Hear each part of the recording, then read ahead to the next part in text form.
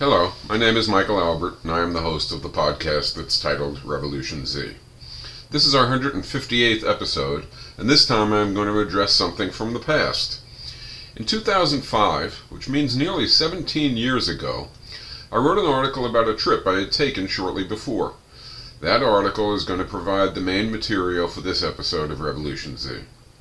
The lessons from that trip have had a significant effect on my thinking, so I thought recounting them again, roughly as I did 15 years ago, might prove valuable for Revolution Z's audience. So on the trip, I had spent a week in Buenos Aires, Argentina, learning about Argentina's workers' movement to recuperate factories. I was there to give some talks. At that time, recent corporate globalization had inspired a severe economic downturn in Argentina. Workers confronted disaster when their capitalist workplaces often went bankrupt. To preserve income and to avoid possible starvation, workers in failing plants in certain cases decided to recuperate, that was the word they used, to recuperate their workplaces back into viable businesses, despite the capitalist owner being unable to make a go of it. Ignoring state opposition, aggressive competition, old equipment, and failed demand, workers took over roughly 190 failing plants. In each occupied workplace, we were told during our visit, not only had the capitalist owner left the operation, but so too did prior professional and conceptual employees, including managers and engineers. The privileged employees felt that their prospects would be better served if they looked elsewhere rather than clinging to a failing operation. But the unskilled and rote workers had to recuperate their failing workplace or suffer unemployment. To date, the Argentine occupations, we were told by a highly conscious organizer in the movement, and I quote him, have not been acts of ideology, and they have not followed a revolutionary plan. They have been instead, quote, acts of desperate self-defense. In other words, things were failing and we were defending ourselves.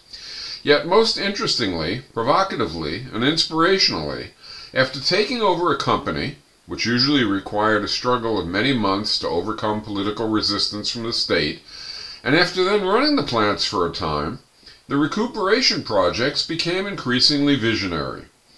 On the trip, in addition to hearing about the overall situation of the workplace recuperation movement, I visited an occupied hotel, ice cream plant, glass factory, and slaughterhouse, all recuperated by their prior manual, obedient, unskilled, and in most cases barely educated and sometimes even illiterate workforce. In each of these plants, ranging in size from about 80 to about 500 employees, as in all other plants recuperated by worker actions, the workers quickly established a workers' council as the decision-making body. In such councils, each worker got one vote, and majority rule established overarching workplace policies. Workers called the process self-management, and each plant decided its own norms and relations. Almost immediately, in most of the occupied plants, quote, workers leveled all salaries to the same hourly pay rate. Workplaces that varied from this egalitarianism tended to allow, quote, slightly higher wages for those involved in the workplace longer and somewhat lower wages for those just coming aboard. Also, a discussion typically took place about incentives. What type should they use? In what mix? Some workplaces opted to pay more for conceptual and managerial labor. Others paid more for more demanding and debilitating work. Most stuck with equal pay rates for all, however, at least initially. All began wondering, how can they best have equity, quote, but also have incentives to induce hard work, end quote. Even where more onerous work wasn't paid more, which was most places we were told, there was much concern that people who were now stuck in rote positions should have, quote, opportunities and be educated to do more interesting work. And there was also a reduced tendency to refuse to share knowledge, because everyone saw general advance as being in everyone's interest, not just in an owner's interest, as in the past, at least at the beginning.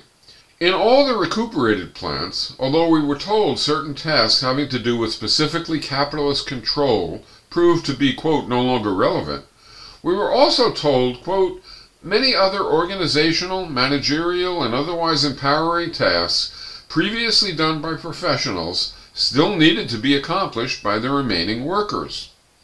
A subset of the workers, we were told, had thus taken up doing the vacated tasks, including sometimes having to become literate as a prerequisite. When I asked organizers whether there was a division of labor in workplaces like that found in capitalist corporations, with about a fifth of employees doing mostly or even only empowering and more pleasant labor, and with four-fifths doing mostly or even only rote, repetitive, and more onerous labor, including the former group dominating the latter group by setting agendas, dominating debate, and otherwise establishing its will, the answers I got agreed that this difference between more empowered and more rote workers existed, and then talked about the need to induce the more rote workers to participate more, not only in wage discussions, but in other discussions too.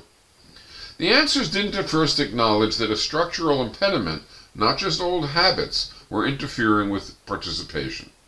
But pressed further, the organizers did agree that old divisions of labor countered egalitarian impulses, but the only solution they offered was for additional manual workers to learn to do managerial jobs. They failed to note or to acknowledge that there wouldn't be enough such jobs to go around unless there was a change in the component tasks of jobs, so that everyone had a share of empowering tasks. In the ice cream plant we visited, there were only 2 women workers. One was the treasurer. Asked what her class was, she at first didn't understand the query, wondering what we could possibly have in mind, but then realized we meant what we meant and said, "Of course, I'm a worker, like all others." To her, this was elementary. My question was as ridiculous as if I had asked what gender she was.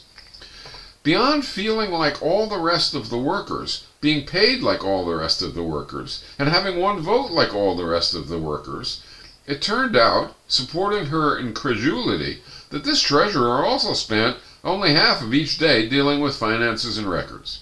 The other half of each day she worked on the assembly line. However, her situation was not typical. Questions repeatedly revealed that retaining some old work while doing some new, more empowering tasks wasn't the only or even always the most typical job pattern for getting managerial assignments done. Rather, there were often people who did more conceptual tasks as their whole job, without spending any time in assembly or other rote work. More, most people in the recuperated factories continued to do only their old jobs, without taking up any new empowering aspects. Most people, in other words, still spent hour upon hour doing deadening, repetitive labor, though now in a very new context. Asked if she earned different pay than other workers, the treasurer-assembler said, quote, "No, I have the same pay. Why would my pay be any different?" End quote. In further discussion, this woman and others in the ice cream plant, and at other plants we visited later too, told us that, quote, "While workers aren't docked for laziness or rewarded for greater pay for greater effort, anyone who slacks off comes before the whole council and is set right." Likewise, we were also told that under the auspices of the whole council, there had been firings for, quote, alcoholism, violence, etc. In short, pretty much universally in the occupied plants, workers had to measure up to their workmates' satisfaction, which in practice seemed to mean that people had to do their jobs competently and contribute effort commensurate to their capacities as these were understood by the whole council. In short, with workers in charge, you either carried your weight in accord with your capacities or you heard about it. When asked whether she was somehow different than other workers, or whether other workers could also do the financial work she was so proud of handling, the treasurer said, "Sure, others could do it." Everyone else we asked also said, "Yes, of course everyone could do financial tasks, or in any case, everyone could do some tasks of a conceptual sort." But when we asked why only she and 2 other people in her workplace did treasury work, while most workers in her ice cream factory still did only rote and repetitive tasks, neither the treasurer nor any other worker we queried thought this overall division was a failing, at least before being asked about it. "We are all workers," they said. "We are all friends. We all share the joys and benefits of our shared effort."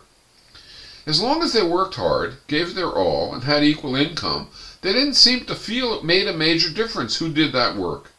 But it is important to remember, while we were welcome to talk to any employees, It was without exception employees who were doing the more empowering jobs that we were indeed able to talk to. In longer interviews, activists involved in the movement who were carefully watching its evolution all agreed that a persistent division between more and less empowered workers was problematic, and something to overcome lest it undo other gains they believed in. But they offered no specific plan for how to accomplish such a change, and generally they indicated that a greater concern was being successful and keeping jobs. In the slaughterhouse we visited, beyond the subset of workers who did empowered labor, we were told that the full council of just under 500 workers had elected an 8-person board serving for daily administration. We met with these 8 employees, who were all former rote, repetitive workers, but were now doing only conceptual tasks, and also, beyond that, were voted to the board by the whole assembly. Their salary was unchanged by becoming board members, they reported to us. It had also been unchanged by their earlier graduating to doing more conceptual and empowering work. We watched squeamishly the slaughterhouse assembly line dismantling cows, with each worker on the line doing a single cutting motion over and over, the sum total being the cutting of the cow into parts for later treatment. The Workers' Council had changed workplace conditions to the point where such assembly workers got much time off, spread through the day, to alleviate the stress and strain of their constant repetitive motions. The council hadn't, however, redesigned the slaughterhouse technology to change the actual tasks to be less repetitive and debilitating, nor had it even thought about doing so, as best we could determine from our discussions. The glass factory we visited also had equal wages for all, and a governing council of employees who called themselves workers while also doing entirely managerial and planning functions. We watched rote workers tending furnaces and carrying hot glass from station to station, and learned that they got a half hour off for each hour spent scurrying in the heat to match the speed of assembly. This was a big change from the capitalist past, as was, of course, the equalization of all pay rates and the presence of previously rote workers doing conceptual and empowered tasks. When I asked in this glass factory whether the men and women carrying the glass and tending the furnaces could do more conceptual and less onerous work for part of their day, everyone said, quote, "Of course they could. Every effort was made to permit people to change jobs, to learn new skills, etc. Especially since, quote, since we now know everyone is capable of it." And it was clearly true that this was their intent, at least up to the limits of the roles imposed by the existing division of labor. Sitting with board members of the glass factory, I asked what would happen if they went to the whole council and said they wanted higher pay due to their carrying heavy responsibilities or having more knowledge. They laughed and said, "We would be removed from our positions and back on the line." I said, "Okay, but what if you do more conceptual and skilled work for the next 5 years? Might you not then get higher wages for being more critical to daily operations, more knowledgeable, providing more leadership at council meetings, etc.? The council president laughed and said, "Well, yes, that might happen, and it would be nice, wouldn't it?" In longer interviews, we discovered that indeed at council meetings, the workers who were doing the empowering tasks, those who were the treasurers, etc., did set the agendas, chair the sessions, and provide nearly all critical information, over and over. Perhaps the most surprising interchange was with the elected president of the glass factory and a couple of other workers who were present as well. I asked whether they thought workers in other more successful plants that were still under the auspices of owners would emulate the recuperation movement's accomplishments and seek to take over and run their profitable plants too, seeking to self-management them and to thereby make them dignified as well as to share their rewards equitably. With no hesitation at all, the empowered workers said no.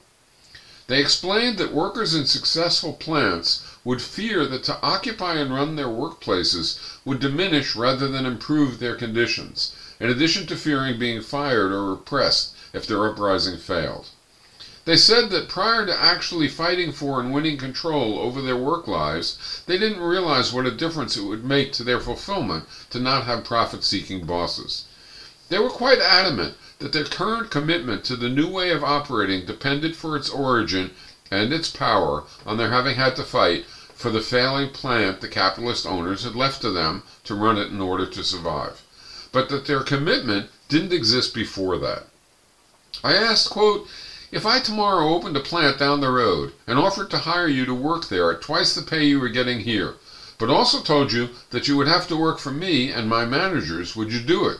They laughed and told me, quote, "You would need to shoot us, literally, to get us to leave our self-managed glass plant to work at a capitalist plant of any kind, at any pay rate."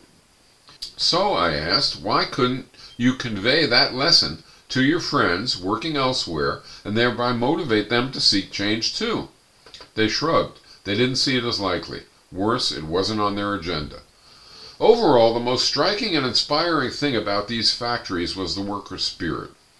Their harsh workplaces, having collapsed under capitalist tutelage and having utilized outdated or failed technologies, were recuperated into success, and the workers were proud of that achievement. The new success that the former owner couldn't attain clearly rested in part on diminishing costs by eliminating inflated and managerial professional salaries, but no doubt also on increased worker effort, due to workers no longer resisting control from above, but instead feeling the workplace was theirs. Workers were clearly enjoying not only good wages, but improved conditions and status, and above all, they were operating with a degree of dignity and pride, as well as with a level of mutual concern and solidarity. This spiritual gain was palpable everywhere we visited, but so regrettably was the disinclination to try for more. Among the plants, we heard that there were even collective funds established to aid newly recuperated firms' initial efforts by transferring startup aid from more established firms to initially struggling ones. We were told there was also the beginning of attention to trying to transact with one another beyond market competition, guided instead by social values and solidarity. But when queried further, workers in the occupied plants also reported that whether they liked it or not, they had to compete for market share. At first this was horribly difficult, they said, as other firms buying their intermediate goods shied away. But in time they were able to, quote, "keep costs down, provide quality output, and go out and get customers." It was clear in discussing all this, however, that market competition had powerful influence over the scope of decisions the self-managing workers could undertake. Workers' councils couldn't initiate too much improvement in conditions, lest other firms, with managers, would inflict speed up and cut costs to outcompete them. This deadening effect of markets hadn't yet reversed the workers' humane inclinations, but it was clearly a brake on their enlargement and was already slowing down humane innovations. I don't see how anyone, no matter what prior expectations and orderings they might bring with them, could look at these Argentine-occupied plants and deny the chief lessons they teach. Capitalist society horribly underutilizes most people by providing them only rote and repetitive labor and stifling their confidence, creativity, and initiative until they feel that repetitive, obedient labor is all they should or could be doing. This is called education, but it is really degradation. Argentina's recuperated factory movement shows that in a matter of months, even after being slogged and flailed their whole lives through, even when they are barely literate or are illiterate, working people can take up tasks supposedly beyond their ken and accomplish them honorably and effectively.